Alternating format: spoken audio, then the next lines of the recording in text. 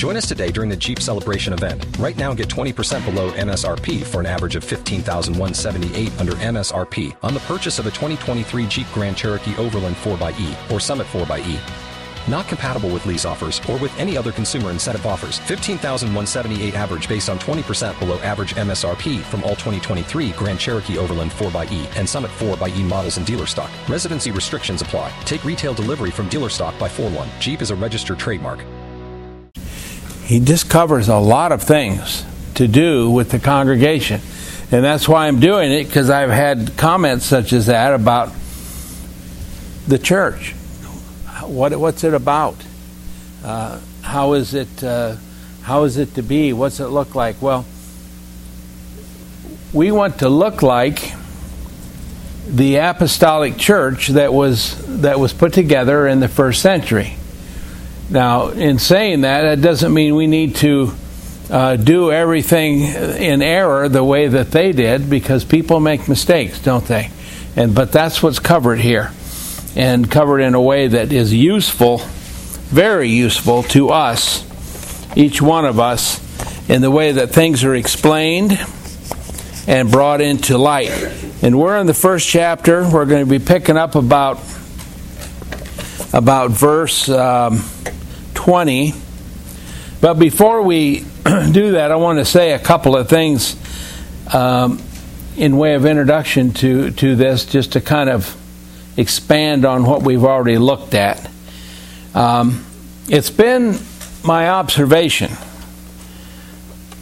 through the years that in light of the workings and the words and the deeds of what we call religious scholars, they seem to spend far too much time reading between the lines.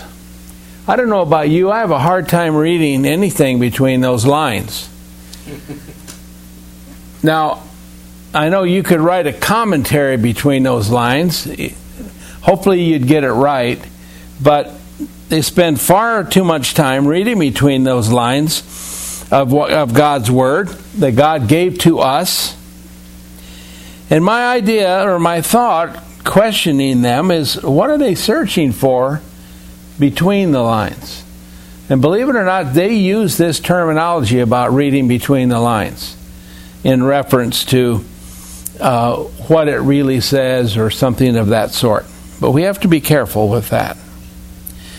Some have said that they do so to have and to build a good argument against the clearly worded teachings and things they find within God's Word. In other words, have some ability to counter or stand opposed to something that is clearly taught because of the circumstances of some kind. Now, I wonder, because we're going to read a verse here, verse 20, that kind of deals with this. I wonder, are the scholars finally ready to debate God? You know, that's the thing, because that's what you're setting yourself up for. If you've ever studied Job, and we did it here for about 2.5 years one time, way back, Job wants to confront God with his side of the story, chapter after chapter after chapter, and then when God finally demands he stands up and speak, nothing comes out.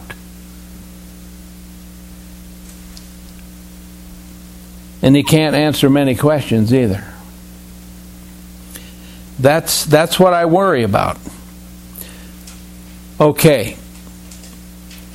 I wonder, because debating God on the truth and action of His words, and how He has dealt with mankind from Adam to the present day, I think is a little bigger task than our scholars think it might be. Even though God has been open to reasoning with His creation man. I've read that in the Bible somewhere. Come, let us reason together, God says to the people of the first covenant. How much more open could a creator be with his creation than to actually want to have a conversation with them? I think that's a key to the nature of our God.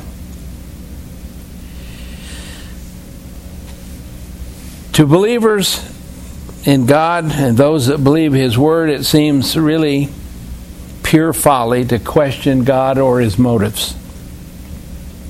And yet we find that it's done quite often. The Son of God, Jesus, said of His Father that He was Spirit. He also said concerning His Father that His Word was truth. He also said that He loves mankind, John 3:16. These things Jesus said and more. The apostles said that God was love. See, when they woke up in the morning, that's what they knew. The God of heaven loves man.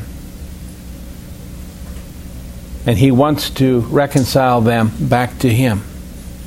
And that was the task for that day and every day for the apostles. To go out and speak the word of reconciliation that we call the gospel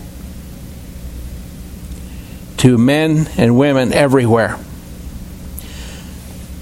The world's rebellion towards God is not driven by the knowledge that God is not what He says He is, but rather it's driven by the fear that men and women have that they are acting and doing exactly as God has shown they are acting and doing. And many of those things that they say and do will be subject to judgment. That's the seed of rebellion. That's what it really is in the heart. You know, you can put a smile on and speak poorly towards God. But these things must be, and all things will come to light. What was your intent? So rebellion is an issue that we need to understand. But even though we find this attitude in the world, and we look back in the Scriptures and we find this attitude is not a new thing. We don't invent rebellion and things that, no, it goes all the way back. Yet, as we listen to the apostles' message, we find that God is seeking to reconcile rebellious men and women back to Himself.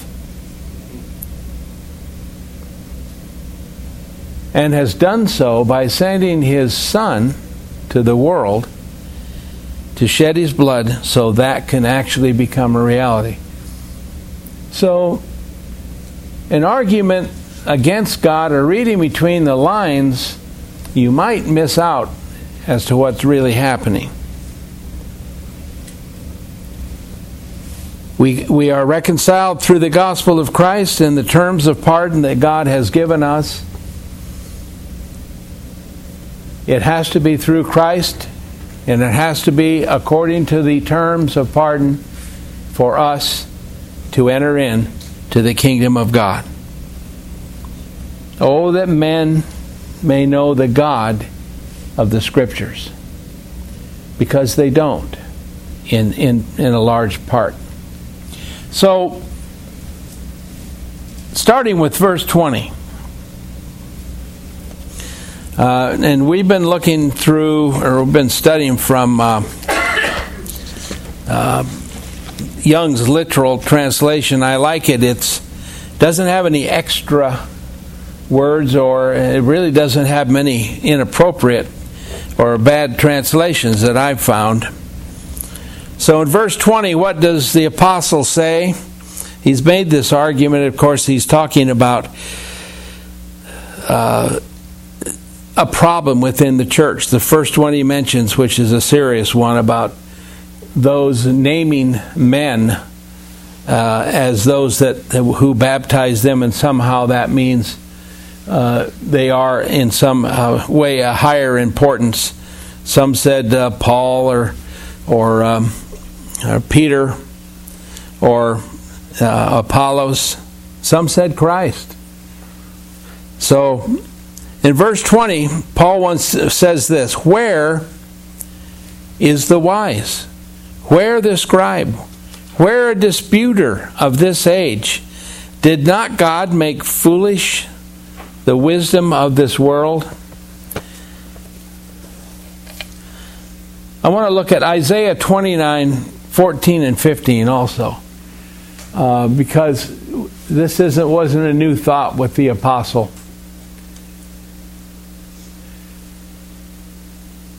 Men should have known this.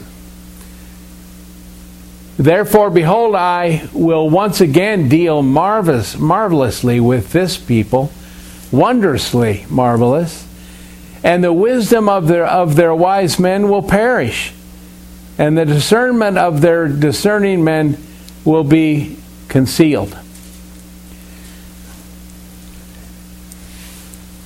It's good to be wise and intelligent and all in this world, but remember, compared to the wisdom and the knowledge of God, it doesn't compare. We're students of what God has given us. We're never going to teach Him or catch Him in an error. So the rhetorical questions that Paul gives: where is the wise?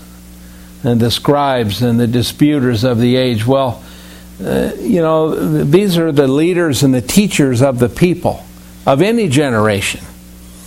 The last one being the debaters, the skeptics. Today we have skeptics that debate the relevance of God or the existence of God.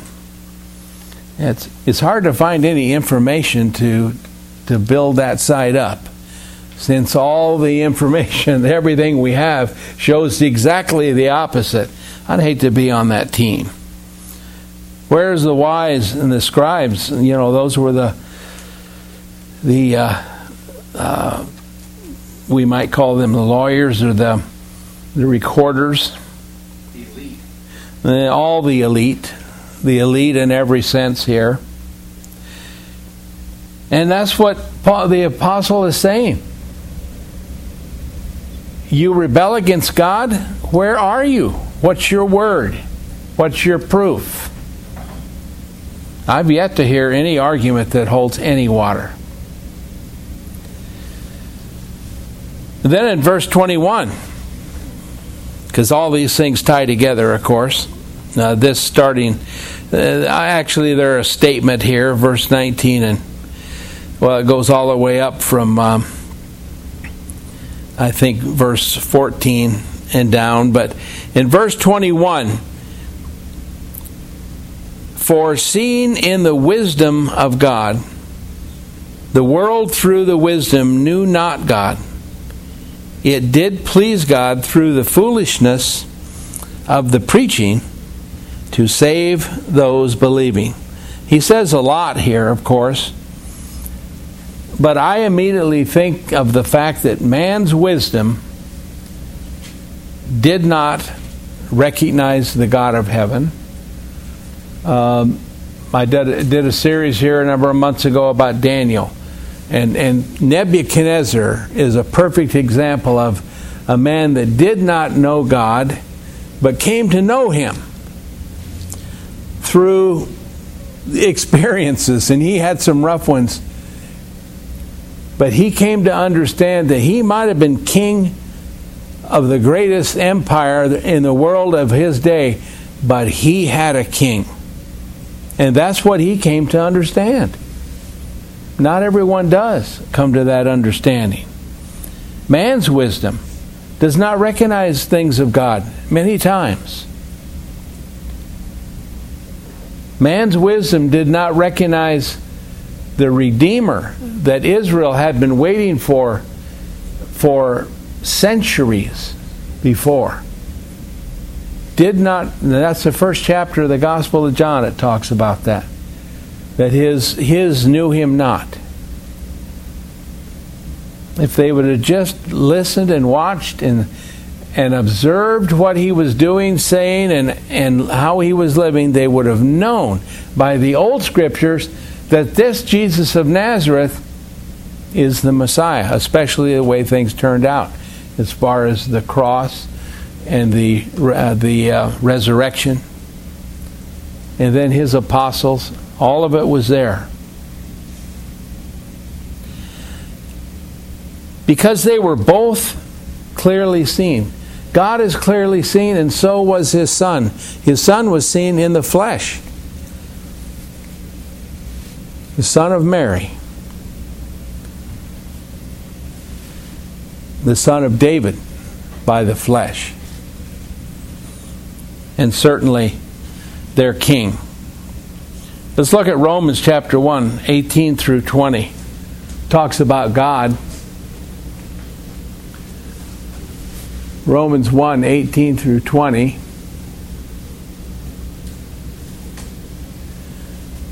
The Apostle Paul also writing here, speaking to the Jews in large part here, but he says, "For the wrath of God is revealed from heaven against all ungodliness and unrighteousness of men who suppress the truth in unrighteousness, because that which is known about God is evident within them, for God made it evident to them. For since the creation of the world, his invisible attributes, his eternal power and divine nature have been clearly seen, being understood through what has been made, so that they are without excuse." Does God have opportunity to know man? According to the Creator, he does, by the elements that they see around them. I think anyone being honest would recognize that all of what we have in creation had to come from somewhere. And if you've been living long enough in this world, you'll find that most of the folks that they really are not capable of making much of this. I mean, we do a good thing. We can cut down a tree and make a house out of it or furniture. We think we've done a good thing, but how about the tree? And the dirt it grows in. Yea, the world of men is without excuse, says God. For God has clearly manifested himself in all of his creation. And did the Jews of 2,000 years ago see God? Did they see the Father in the Son? I think some of them did. Certainly did. He was clearly seen in Jesus of Nazareth. Very clearly spoken of by Jesus of Nazareth. And the other thing, you see, God has already made foolish the wisdom of men long before this verse was written. God had been doing that for some time. And it's not that he set out to do it. It's that men do things that cause themselves to fall into that category by thinking their wisdom is the wisdom of heaven or the wisdom of God and that sort of thing. And of course I think that's another strong proof of the idea that we know that we are not puppets in the world we live. We know that the idea of Calvinism, that we are somehow orchestrated every minute of our lives and everything's been decided, is absolutely a falsehood. And men can get to the point, as the man I was mentioning, King Nebuchadnezzar, he really would have liked to thought that he was the most powerful thing in all the universe or all the creation. But he came to understand, and he was willing to learn. He was willing to learn. It didn't come easy, but it did finally come. He came to his senses, basically. And if you would have been the king of the Babylonian Empire, you would have had a little harder time giving up that hierarchy position that King Nebuchadnezzar did. You know, we have the same thing in Christendom today. We've got people that try to assume a high position in Christendom where they literally say they are speaking for God.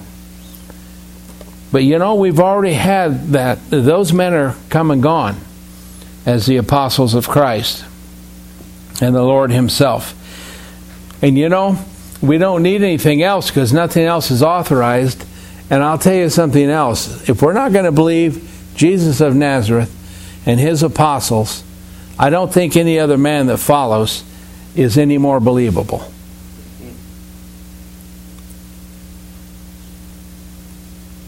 Thus, and this is important, God, through the foolishness of preaching the gospel, and it was foolishness to those that were unbelieving in the message,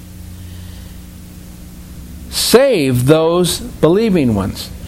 Through that gospel, those that believe it, believe the power of God, believe the workings of God through his Son, Jesus Christ, have salvation in his name. So, does it work? That's the question. Is the gospel enough?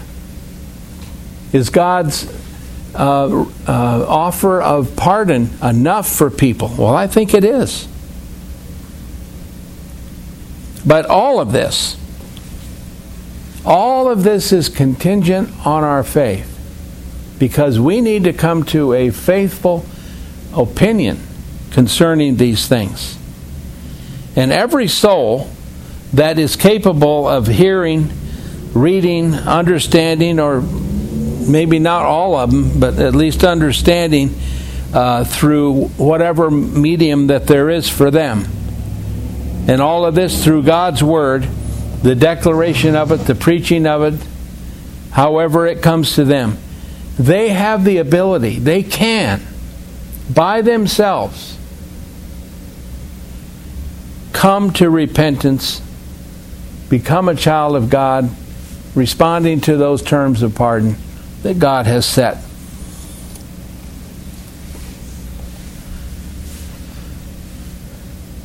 We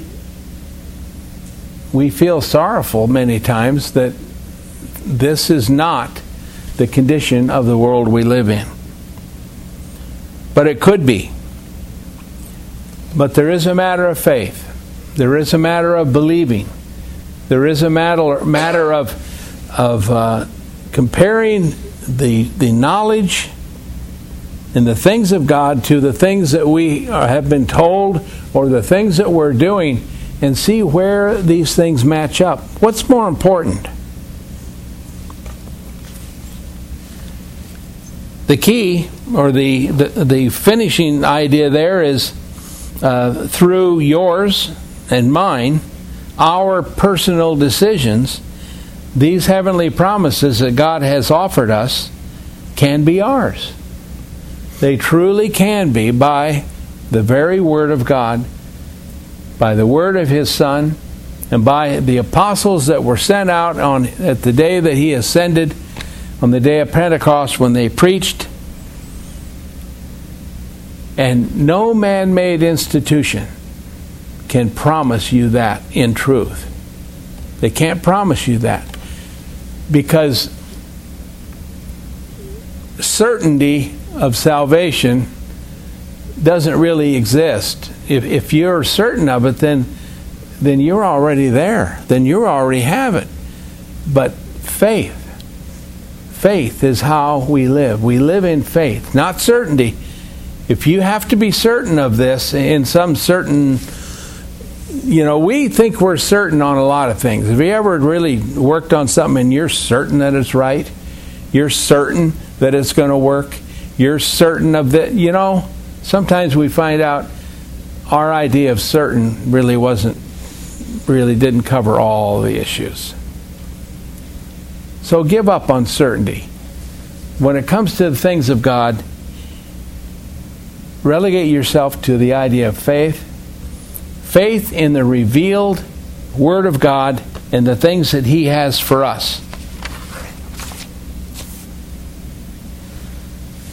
So the apostles preach the wisdom from God, not from men. And unfortunately, this is where we've departed the apostolic doctrine, because much preaching today or 100 years ago, 500 years ago, was not the wisdom of God, but it was the wisdom or the collaboration of men to set up a system of some sort of faith that they felt was what God really meant, rather than what the Scripture says itself. 1 Corinthians verse 20, or chapter 1, 22 and 23, because Paul goes on to say concerning this idea of wisdom, since also Jews ask a sign and Greeks seek wisdom, also we preach Christ crucified, to the Jews indeed a stumbling block, and to the Greeks foolishness. And the Greeks would also include, of course, the Romans and all those outside of Judaism, because the comparison here is between the mindset of the Jews and the mindset of the rest of the men in the world. They had different requirements for what it caused them to respond to it as the truth. The Jews required a sign. How many times did people ask Jesus to perform another miracle? And he performed miracles that were beyond any understanding. And yet they wanted one more. And that's the way it is with miracle workers today, so-called miracle workers. You're only as good as the next miracle that you see. Don't let too long a time come between those miracles, because if you do, you're going to find yourself all alone. That's not the way it works. And that's why Jesus wouldn't allow that sort of thinking. In Matthew 12, verse 38 and 39, the Jews require a sign. And it really happened. And we need to be aware of it, but most folks aren't. Then some of the scribes and Pharisees said to him, that is Jesus, "Teacher, we want to see a sign from you." But he answered and said to them, "An evil and adulterous generation craves for a sign, and yet no sign will be given to it but the sign of Jonah the prophet." And he went on to explain, but you see, that's not when miracles were performed. Miracles were a bridge from one position to another. Every miracle was there for a very specific reason. That was for the benefit of the people in general, if you will. It wasn't a sideshow. Also in 16:4, I think we find the same thing. We find this in many places in the Scripture. Yeah, an evil and adulterous generation seeks after a sign, and the sign will not be given except the sign of Jonah. And he left them and went away. No miracle today. Not under those circumstances. That's an affront to God. And if he had done one, maybe somebody would have said, "Well, that's not too bad. How about this?" You see where that goes? They missed the point completely. That's not what miracles are for. And the Greeks seek wisdom. What did the Greeks require? Well, you think about Acts chapter 17, when Paul was taken to Mars Hill. You know what they were expecting, and they wanted a real orator to start speaking to them. And telling them some things that they had never heard before. That's why they got up in the morning, to learn something new. Oh, he told them something new. He told them something very important. Skillful speaking, oratory, excellence, that sort of thing. Let's look at Acts 17, just 2 verses, 22 and 23. His sermon on Mars Hill. So Paul stood in the midst of the Areopagus and said, Men of Athens, I observe that you are very religious in all respects. For while I was passing through and examining the objects of your worship, I also found an altar with this inscription, To the unknown God. Therefore, what you worship in ignorance, this I proclaim to you. And he goes on to tell them about the God in heaven. By the way, the word ignorance wasn't a insult. It simply meant, and they understood the language, simply meant they were uninformed. Why else build a statue to the unknown God? He went on to inform them of the one true God. They were intelligent. They were attentive.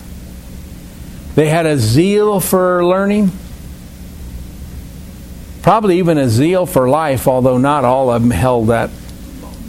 There were 2 groups within there.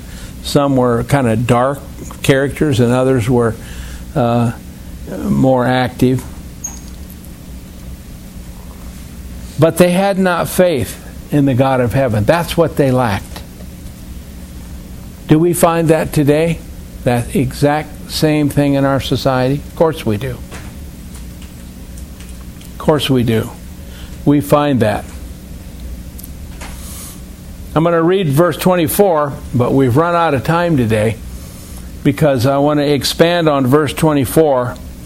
There's 2 points in there about the calling and the power of God that need to be understood. Verse 24 says this, And to those called, both Jews and Greeks, Christ, the power of God and the wisdom of God. Here's the thing I want to leave you with today. When we read things like that, we have to understand that this is an apostle of Christ. This is inspired writing. This is a message from heaven itself in these descriptions and in these words. It has so much meaning. And you can't hardly find a verse that isn't replete with that sort of a situation.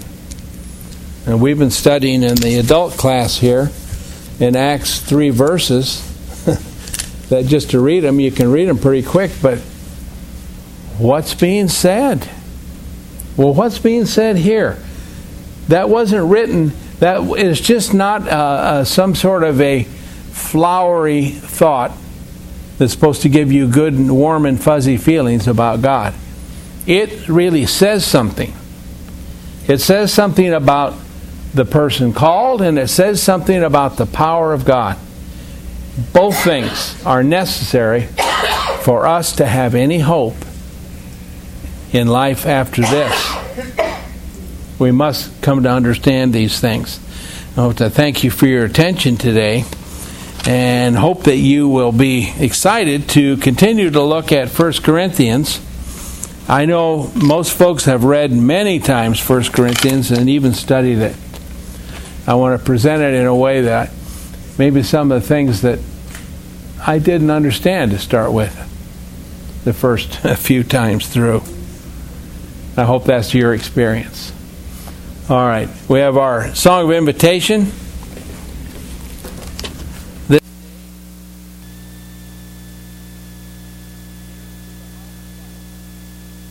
With Lucky Land Slots, you can get lucky just about anywhere. Dearly beloved, we are gathered here today to... Has anyone seen the bride and groom?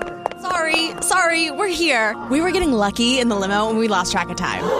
No, Lucky Land Casino, with cash prizes that add up quicker than a guest registry. In that case, I pronounce you lucky.